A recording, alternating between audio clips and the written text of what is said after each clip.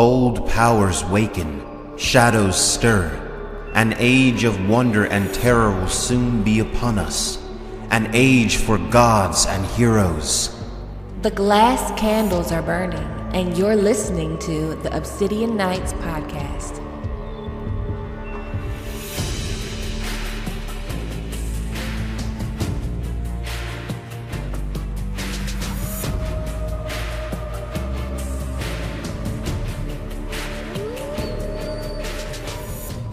Hello, my sweet summer children. I'm back with the juice to get you through the long night. And on today's episode of the Obsidian Nights podcast, where we go through A Song of Ice and Fire, chapter by chapter, looking for all the little clues and foreshadowings and hints and all the good juice.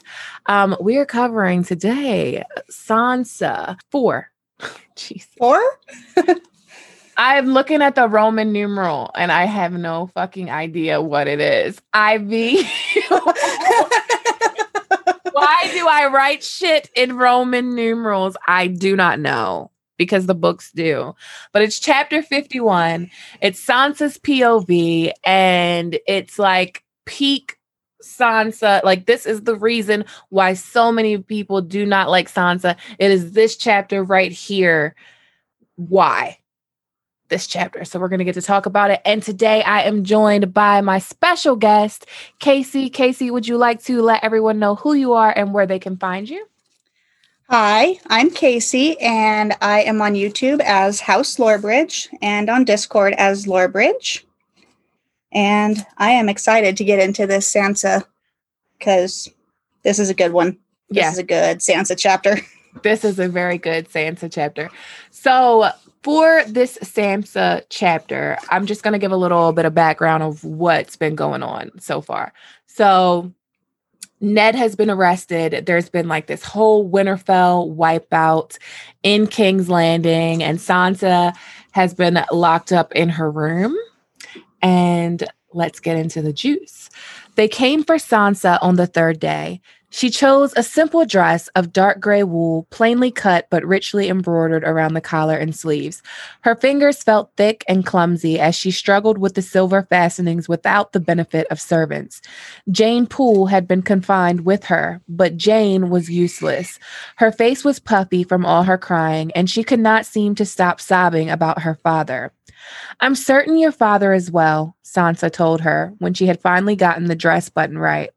"I'll ask the queen to let you see him." She thought that kindness might lift Jane's spirits, but the other girl just looked at her with red, swollen eyes and began to cry all the harder. She was such a child. Sansa had wept too, the first day. Even within the stout walls of Maegor's holdfast, with her door closed and barred, it was hard not to be terrified when the killing began. She had grown up to the sound of steel in the yard, and scarcely a day of her life had passed without hearing the clash of sword on sword. Yet somehow, knowing that the fighting was real made all the difference in the world. She heard it as she had never heard it before, and there were other sounds as well, grunts of pain, angry curses, shouts for help, and the moans of wounded and dying men. In the songs, the knights never screamed nor begged for mercy. Whew, child. Mm-hmm. So Jane Poole's father, Van Poole, is dead. Like, let's start there. Her father's dead. And I think Jane Poole is smart enough to kind of know her father's dead. Like, she fears that her father's dead. Sansa saying that she's such a child because she's crying is annoying as fuck. It really is. It shows a complete lack of empathy on Sansa's part, because if Sansa had seen what Jane likely saw before she got shoved in that room, like, she'd be way more freaked out and a lot less naive about it. Yeah. Than she is. I think this is just her willful ignorance. She wants to think that everything's fine. Yeah. Sansa, she's constantly comparing things to the songs and the stories of the past. And I get it, but at the same time, I don't, because everything that she's been shown since she's gotten to King's Landing has contradicted all of those stories. And she says it like the knights never begged for mercy. And like in the last Sansa chapter, she talks about how she had a dream of Joffrey that he killed a beast. And in the songs, they never kill beasts. They never kill the magical beast. And it's like you keep getting these songs shattered, but you still believe in them and you still want to keep those stories alive in your head. And I kind of think that it's like a defensive mechanism in a sense. I know like we all talk about, I'm not going to say we all, because there's plenty of people that love Sansa. Right. Me personally, I don't love early Sansa. Like I appreciate what she is as a character, which is a dumb, naive child in a game that is made for adults, where she's in a position she should never have to be in, but she is in this position. And that's kind of what life is. Like life isn't fair. And it's not fair that Sansa is in the position that she's in, but a lot of the position she is in, she has put herself in, which is her fault and not her fault at the same time. She is a child. Right. Like she wasn't taught what to do in these situations that she's facing. But at the same time, the things that she was taught, like to obey her father or obey her parents or obey adults in general, then she throws that out the window too. She's willful. She's willful and she's also ambitious. Well, it seems like she was pretty obedient there for a little while, but when she got to King's Landing, and especially with the events of Ned wanting to send the girls away and everything, like she chose possibly the worst moment that she could have picked to get a little rebellious and say, I'm going to do what I want. Yeah. Like this is the worst time for preteen rebellion. Yeah. And it kind of comes from, I mean, she's a young girl that like dreams of these songs and stories and stuff. And she is looking at herself as a figure in one of them, like the future queen of Westeros. Like that is a big aspiration and that is a big ambition. And she's already halfway there. Like her betrothal to Joffrey basically makes her the future queen of Westeros. And she didn't want to let that go. Now, if she knew that her actions would cause her father's death or cause the wipeout of the Winterfell, like if she knew that what she was going to do was going to hurt her family the way it did, do you still think she would have made that decision? I don't think so. If she believed that this would actually happen, like if someone was like, hey, I'm from 2 weeks in the future, and if you do this, this is how it's going to go. If she believed it, I don't think she would have. Yeah. People are going to hate me for saying this, but I do think that she is a smart girl. She just wants so bad to be in love with the glitz and the glamour of her betrothal and King's Landing and the knights and the ladies and all that. And she just doesn't want that dream taken away from her because that's what she's dreamed of her whole life. Right. She's hated the North and how bleak it is. And then she gets this prince to take her away to this wonderful kingdom. And it just sounds so great. Yeah. She doesn't want to believe that any of this is happening. And I can't entirely say I blame her when she's, 11? Yeah. 12 when all this is going down? Mm-hmm. I mean, yeah, I don't blame her either. Like there's people right now that are in relationships with people and they're actually in relationships with terrible people, but they had this fantasy of who this person is in their head. So they don't. It's that whole being in love with the idea of love thing. Yeah. Just that overly romanticized goal that she has in her head without taking into account what real life is. And I think part of that is how she was raised, how Catelyn raised her, how Ned didn't really do much with the girls because, the girls go with mom, the boys go with dad thing. And also just the North is so far removed from the politics of the South Yes. that, like, even Catelyn growing up in River Run, for example, even she had a better taste of what the politics of the realm really was. Right. But the North is so far removed, like, ever since Sansa was born, like, I don't think that she'd even really seen Robert or Cersei or any of the court visit the North or anything, or if she had, she was a baby at the time. So she just doesn't have a clue at all and wasn't prepared for it in the slightest. No, she wasn't. And it's hard because it's easy to hate Sansa. Like, I'm not gonna like sit here and be like, oh, I love Sansa, because that would be a fucking lie. Because Right. I do not like her, but I do empathize with her. Now, I don't like a Game of Thrones Sansa, but when we get into a Feast for Crows and we get into a Storm of Swords, when she starts coming around and realizing, I think when she drops the fantasy, it's when I really begin to like her. I actually can't see the Sansa, that book Sansa, not being the way the show Sansa was with Daenerys. Like, I just can't see that. No, I can't either. Because it's just not smart. And she is smart. Like, yeah, she does dumb, foolish shit, but when she gets to the Vale and she starts doing shit for Sweet Robin, and like when she becomes Elaine Stone, she's very smart. Very smart.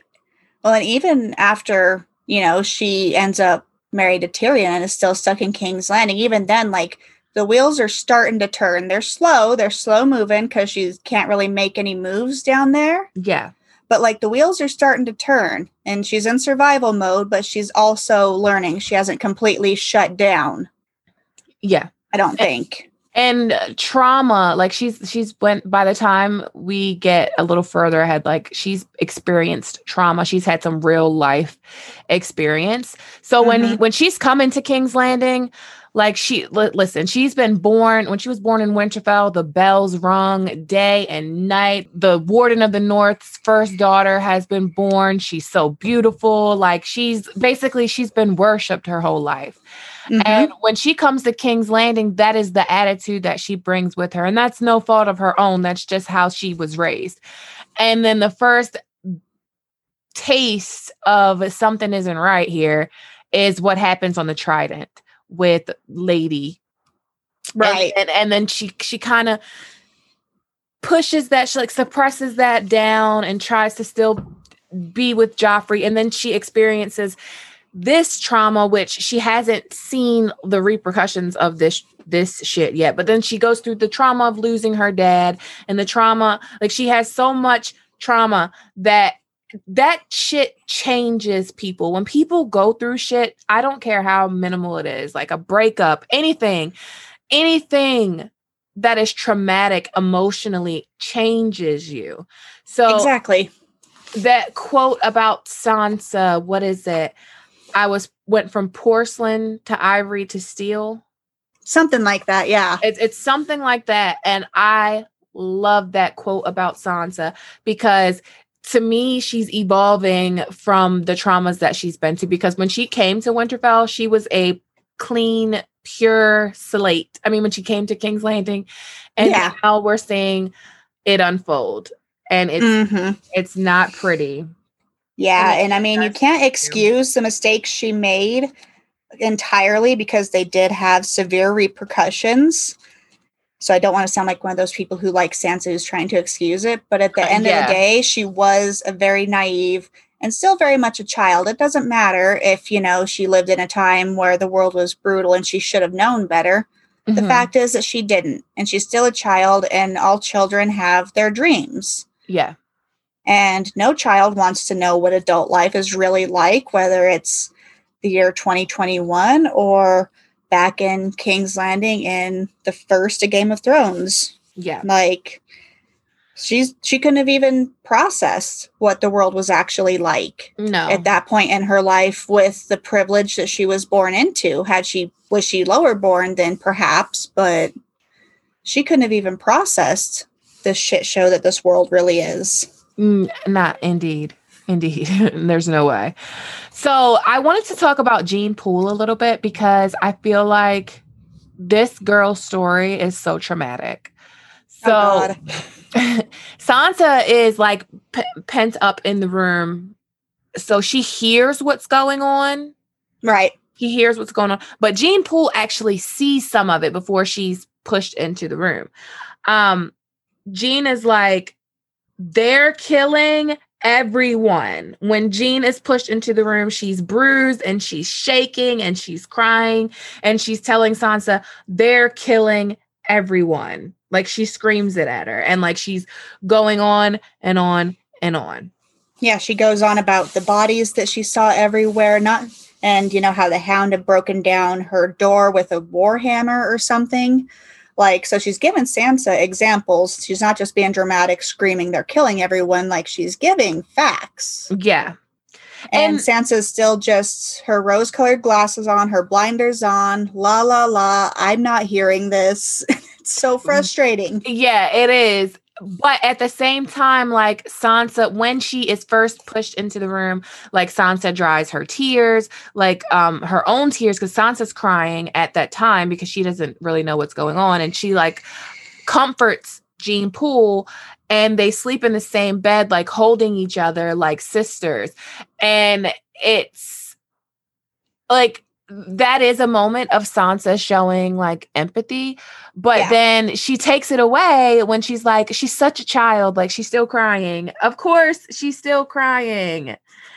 So that was on the first day. So the second day was even worse. The room where Sansa had been confined was at the top of the highest tower of Maegor's Holdfast. From its window, she could see that the heavy iron portcullis in the gatehouse was down, and the drawbridge drawn up over the deep, dry moat that separated the keep within a keep from the larger castle that surrounded it.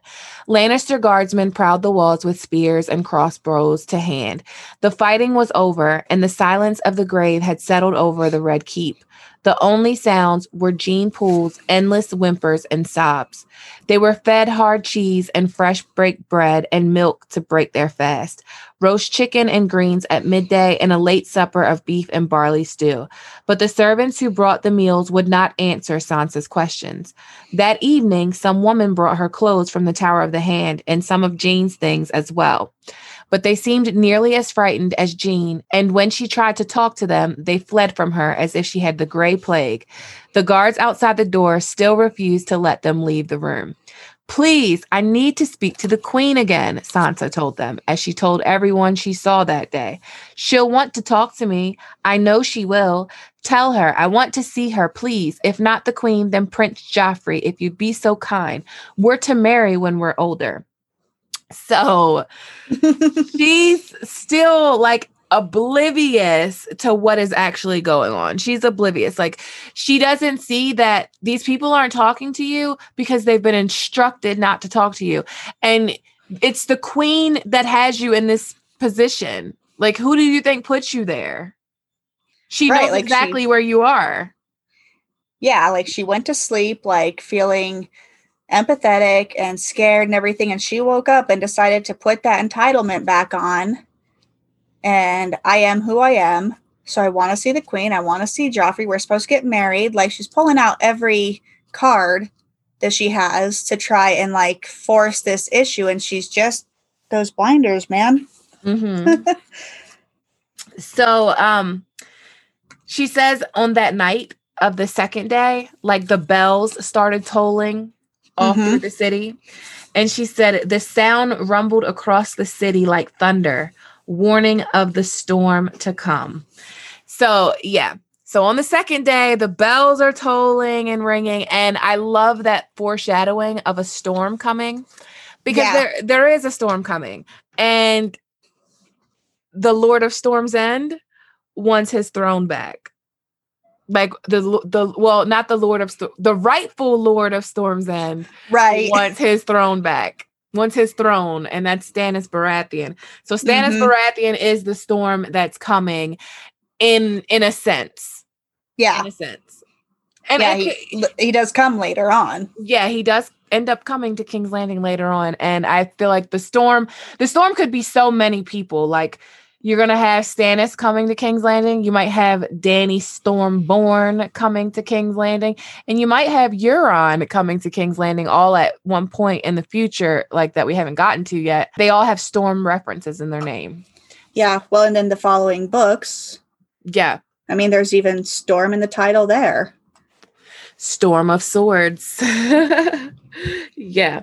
So, they're like, Jean is like covering her ears and they're like, why are they ringing the bells? And they're like, the king is dead. So they don't even really know that Robert's dead yet. Right. They don't even know that he's dead. They're like, well, maybe somebody stormed the castle and killed King Robert. Mm-hmm. And they don't know what the fighting is about. Like, so Sansa says that she went to sleep wondering, restless and fearful. Was her beautiful Joffrey the king now? Or had they killed him too? She was afraid for him and for her father.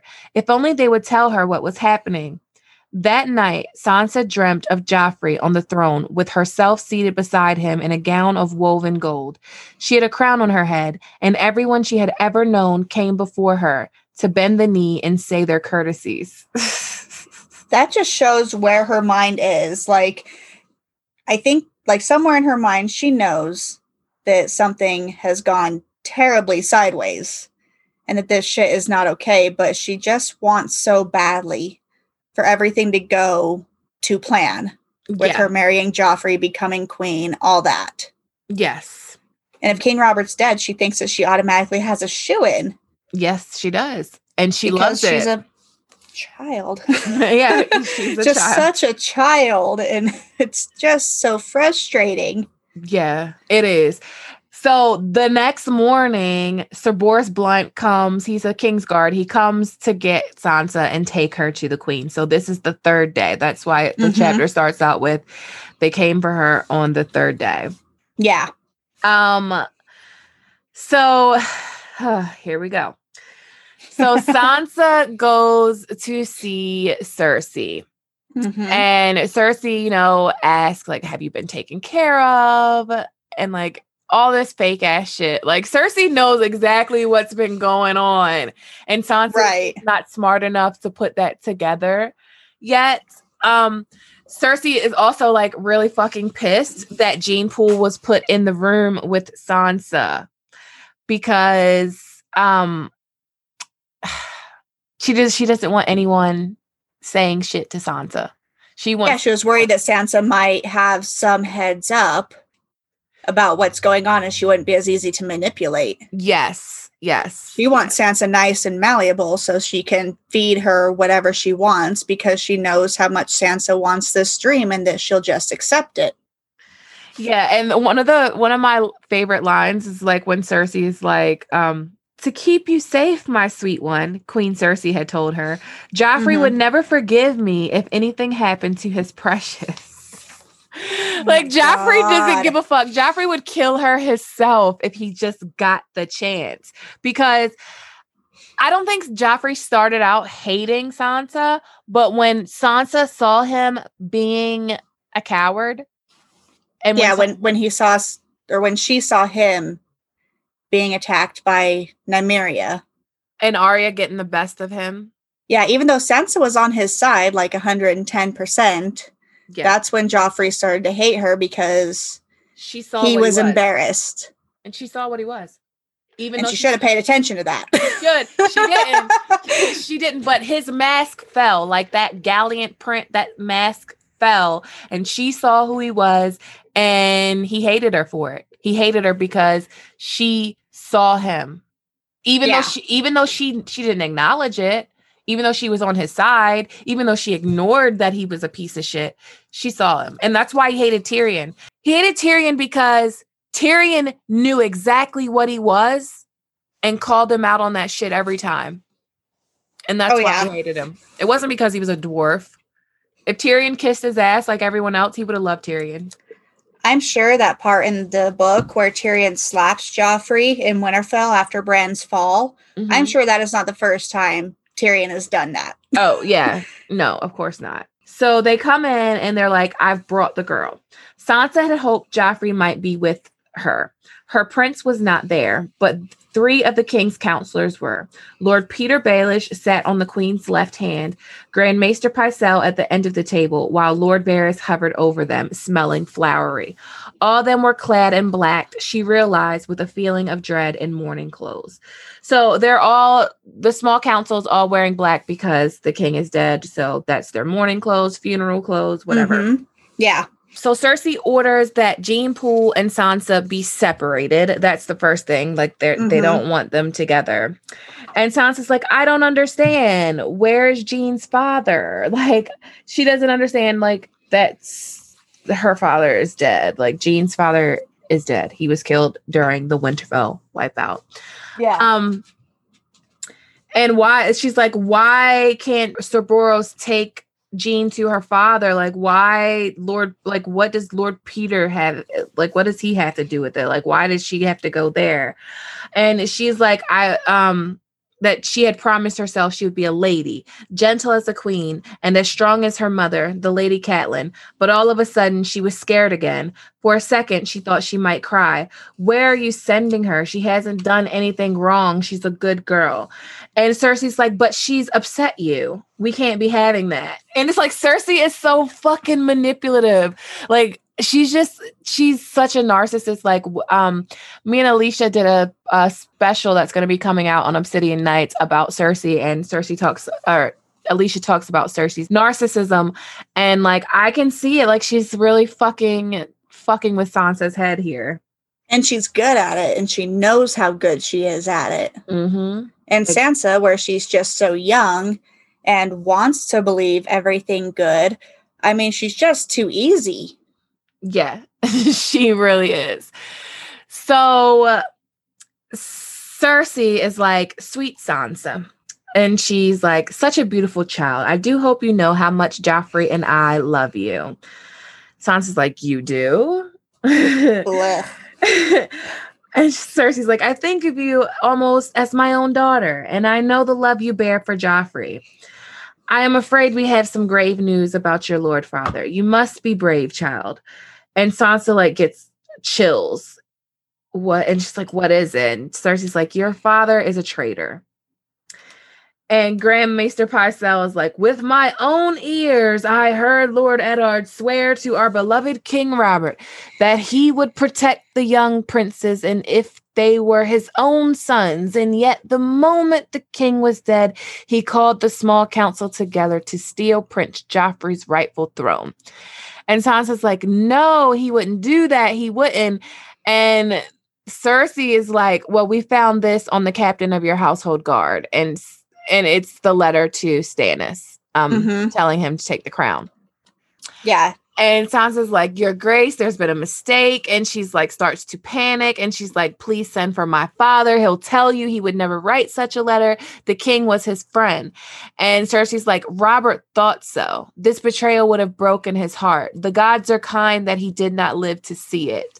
Sansa, sweetling, you must see what a dreadful position this has left us in. You are innocent of any wrong. We all know that. And yet you are the daughter of a traitor. How can I allow you to marry my son? So Cersei takes the manipulative tactic to like take the ultimate thing that Sansa wants, which is to marry Joffrey, and dangle that on what her next move is going to be. Right. And Sansa's like, you know, I love him, but I love him. Right. And Cersei's smart to do that, because with Sansa panicking and she's like, my dad wouldn't do that. This isn't right. Like, he and Robert were friends. All that. Like, Cersei knows that she is so close to putting it together and not believing a word that she says. Yes. So she dangles the Joffrey thing. Yes. So when Sansa says, you know, well, I love him, she's like, I know you love him, child, because why else should you have come to me and told me of your father's plans to send you away from us, if not for love? And Sansa's like, it was for love. Father wouldn't even give me leave to say farewell. So this is what a lot of people hate Sansa for, because Right. Sansa went to the queen behind Ned's back and told her of his plans to send them away after Ned told her that she couldn't say bye to Joffrey. This is Sansa's inner thoughts. She was the good girl, the obedient girl, but she had felt as wicked as Arya that morning, sneaking away from Septim Ordain, defying her Lord Father. She had never done anything so willful before, and she would never have done it then if she hadn't loved Joffrey as much as she did. He was going to take me back to Winterfell and marry me to some hedge knight, even though it was Joff I wanted. I told him, but he wouldn't listen. The king had been her last hope.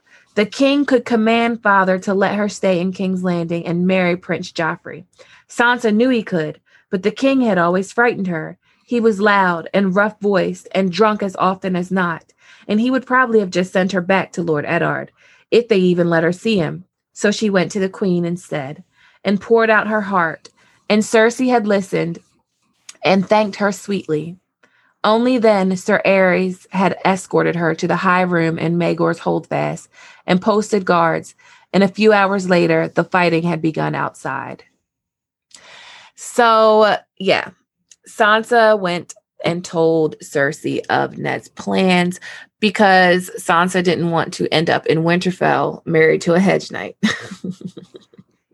I think she's being a bit dramatic here. Number one, Ned wouldn't have just married her off to some hedge knight. Yeah, but it was in her status, but she's just being so dramatic about all this. She in the wrong way. She's being dramatic about the wrong shit.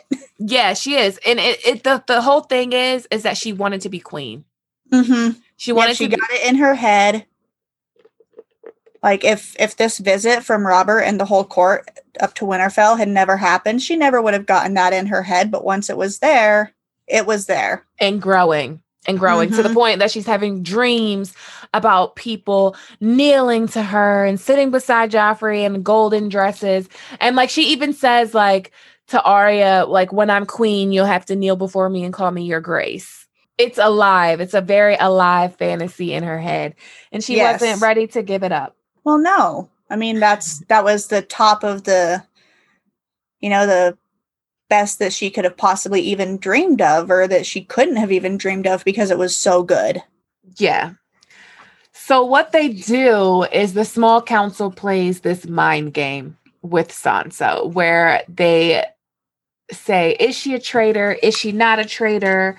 Her father's a traitor, so she'll be a traitor too. You know, all that shit. Like Littlefinger from there, like it's just they're kind of playing good cop, bad cop with her. Yeah. Well, Littlefinger's like, oh, but she's so much like her mother and so dutiful and this and that. And Varys is like, well, but the whole traitor thing. And Pycelle is piping in, and I don't know if his opinion really means much to Cersei anyhow, but they're just all back and forth. And she is about to go into a panic again over the whole thing. I feel like they had this plan before she came. Like, we're going to do it this way, and we're going to get her to write this letter. So they have her listening to their bickering back and forth, and they're like, just so she can feel like she's like her life is in the balance right now. And she says, child, if I could truly believe that you are not like your father, why, nothing should please me more than to see you wed to my Joffrey. I know he loves you with all his heart. And yet, I fear that Lord Barris and Grand Maester have the right of it. The blood will tell. I have only to remember how your sister set her wolf on my son. And Sansa's like, I'm not like Arya. I'm good. Ask Septim Ordain. She'll tell you. I only want to be Joffrey's loyal and loving wife. They can't ask Septim Ordain because Septim Ordain is dead. She doesn't know that yet. Right? And like she says it, like Sansa's like, she could feel the weight of Cersei's eyes on her. Like Cersei studying her face. And Cersei's like, I believe you mean it. I believe you mean it. My lords, it seems to me that if the rest of her kin were to remain loyal in this terrible time, that would go a long way towards laying our fears to rest. And that's when they decide, like, they're like talking about Ned's sons and Lady Catelyn. And they basically ask Sansa to write to her mother and her brother, Robb, and inform them of like the word of your Lord Father's treason will no doubt reach them soon. Better that it should come from you. You must tell them how Lord Eddard betrayed his king. And they're like, basically convincing her to write a letter to Robb and to Lady Catelyn and telling them to keep the king's peace and not basically don't form an army, like don't do anything. Like basically Right. just do what the Lannisters want you to do. Well, and another thing I thought was really interesting with this bickering, where they were kind of playing games with her mind, they knew what they wanted her to do. They wanted her to write these letters so that it gave the claims of Ned's betrayal and treason more validity if it came from Sansa than if it came from Grand Maester Pycelle or Cersei or anyone else. But putting Sansa in the middle of it and having her make this quote-unquote choice, they're making her feel like she is a part of this and that she is doing something good, and she's so mature and so grown up and so trustworthy. Like they're just reeling her in more. Yeah, that's true. Making her feel like she has a part to play and like she matters to anything. And another interesting part, like to add on to that, is when she's like, well, maybe if I can just speak to my father first. And Cersei's like, you disappoint me. So it's kind of telling her, if you don't do this exactly how we are saying, then fuck you, basically. Yeah. That's how it comes across. Especially to somebody that like Sansa, who's been sitting in this the whole time and she doesn't really know what's going on. Like she's really behind the 8 ball here. Oh God, yeah. She just does it. So she like goes to say like, I only meant, and then like just the look on Cersei's face, she's just like kind of wants to know what, like if her father's okay. Yeah, she backtracks that. Yeah, she backtracks it, but she does end up writing the letter. She does end up writing. Yeah, she sends one to, what is it? Her brother, her mom, her grandfather, and her aunt, who are all very, very major houses. Yeah, she's like, I'll write the letters. With a smile as warm as the sunrise, Cersei Lannister leaned close and kissed her gently on the cheek. I knew you would. Joffrey will be so proud when I tell him what courage and good sense you've shown here today. In the end, she wrote 4 letters to her mother, Lady Catelyn Stark, to her brother at Winterfell, and to her aunt and her grandfather as well, Lady Arryn and Lord Hoster Tully. By the time she had done, her fingers were cramped and stiff and stained with ink. Theirs had her father's seal. She warmed the pale white beeswax over a candle, poured it carefully, and watched the eunuch stamp each letter with the direwolf of House Stark. So when she gets back to the room, Gene Poole and all her things are gone. And now she's like, no more weeping, she thought gratefully. Yet somehow it seemed colder with Jean gone, even after she'd built a fire. She pulled a chair close to the hearth, took down one of her favorite books, and lost herself in the stories of Florian and Jonquil, of Lady Sheila and the Rainbow Knight, of valiant Prince Aemon and his doomed love for his brother's queen. It was not until later that night, as she was drifting off to sleep, that Sansa realized she had forgotten to ask about her sister. And that is how the chapter ends. And I like that. Yeah. Because Sansa and Arya's relationship is very much a weird relationship. It's sisterly, but it's kind of... It's rocky. It's very rocky. Like even when Arya is in Essos with the many-faced god in the tower, like she doesn't really think of Sansa that much, and if she does, it's never like my sister Sansa. It's like, I knew a girl that loved lemon cakes, like, you know, it's very distant, like it's very distant. And I feel like, you know, what happened on the king, like Sansa and Arya didn't have a close relationship in Winterfell. Like we see that Arya has a lot of resentment towards Sansa in Winterfell. And when they leave, the whole thing with Micah and the direwolf or lady on the King's Road, and like Nymeria happened to be sent away, and like all of that, like Sansa not protecting her sister, like all of that had an effect on Arya and Sansa's relationship for sure. Of course, like sisters are going to argue, especially young sisters. But at the same time, it does show, even though she didn't ask in the moment, she was still thinking about her sister that night. Mm-hmm. So it's still there. Yeah, that relationship still exists for sure. And it sounds like she almost feels bad that she didn't ask She does. about Arya because, well, she's realized that, you know, her one friend is gone and she's trying to feel good about what she did. But I think that's why she dives into her books, because she's trying to escape whether or not she did the right thing. Yeah. Even if she doesn't know consciously she's doing that. And then she realizes just how alone she is. I mean, she doesn't even have her septa there, which, like you said, because she's dead. But Sansa doesn't even really care to think about why this woman who's been with her since birth isn't around anymore. Yeah. It's a very sad chapter.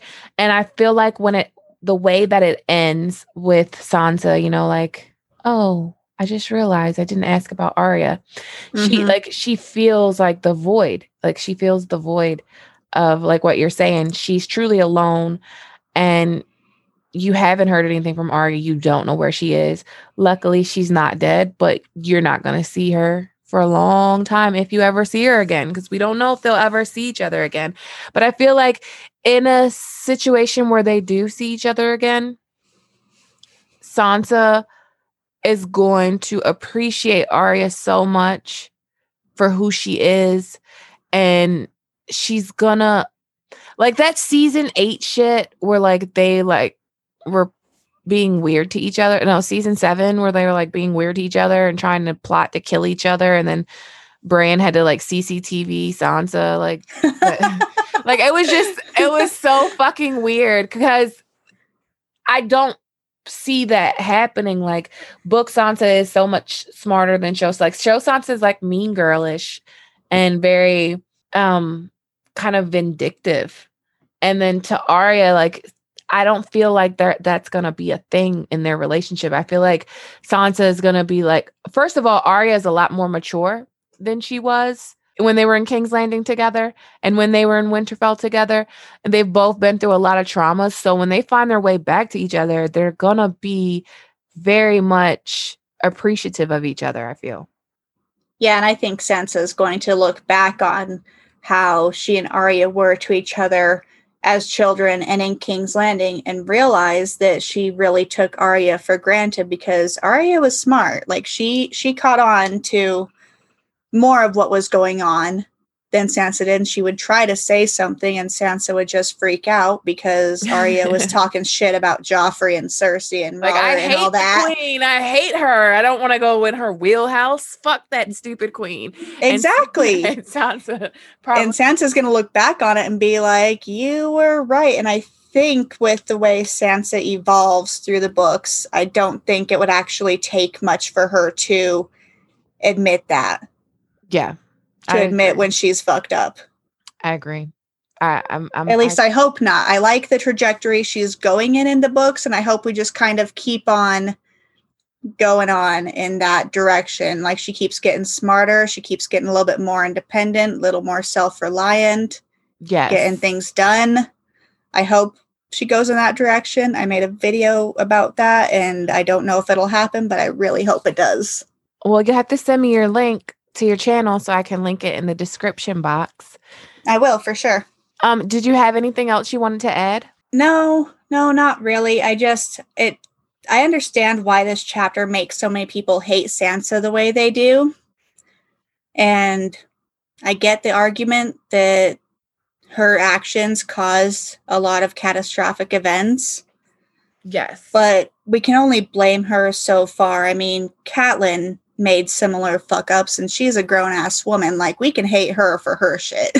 But an 12-year-old girl, I mean, she's just trying to figure out which way's up in all this. Book Sansa is like a Game of Thrones book 1 Sansa is pretty unbearable. Mm-hmm. But I feel like a lot of the Sansa hate is show related. like for me specifically, it's show related and it's a Game of Thrones Sansa. And it's the betrayal of your family, when the houses that make you are Starks, who are so honorable, and the Tullys family duty honor, and you just like forsake all that shit. So I get it. But at the same time, it doesn't make me like her anymore. It just, I don't know. I feel like the show really fucked her up for me. The show really fucks Sansa up for me. So when I've been doing this reread, I've been trying to be more compassionate towards Sansa, but still at the same time, there's my compassion only goes so far. So I hate that she betrayed her father in this chapter. I hate that, like, you're the reason this girl's dad is dead. This girl is going to be like in the future. I mean, I'm talking about Jane Poole here. Like in the future, she's going to have to go through so much traumatic shit because of this decision. So this decision was like the big boom. I mean, there was a lot of decisions, but this one was the period at the end of the sentence. Yeah, for sure. Like half of the events that transpire for other characters like Jane, for example, wouldn't have happened without this butterfly effect that Sansa started. Right. And exactly. I don't know for sure if Catelyn and Robb would have reacted in quite the same way that they did. I mean, I'm sure they still would have wanted to go to war with the Lannisters over what happens to Ned and everything. But drawing Sansa into it just hit hard. Yeah. It hit different. Yeah, I agree. So she really did cause the butterfly effect that just affected everything and everyone. Yep, she did. And this is that chapter. This is a hard one. It's a good chapter, but it's a hard one if you don't like Sansa. It's a hard one if you do like Sansa, because you can only excuse so much. And you can't really excuse. We've given excuses for her, but at the same time, you can't excuse but so much. So that is Sansa 4, and I will see you guys next week. Thank you for coming, Casey. I will leave all of your links in the description box. As always, thanks for listening and have a good day. Bye.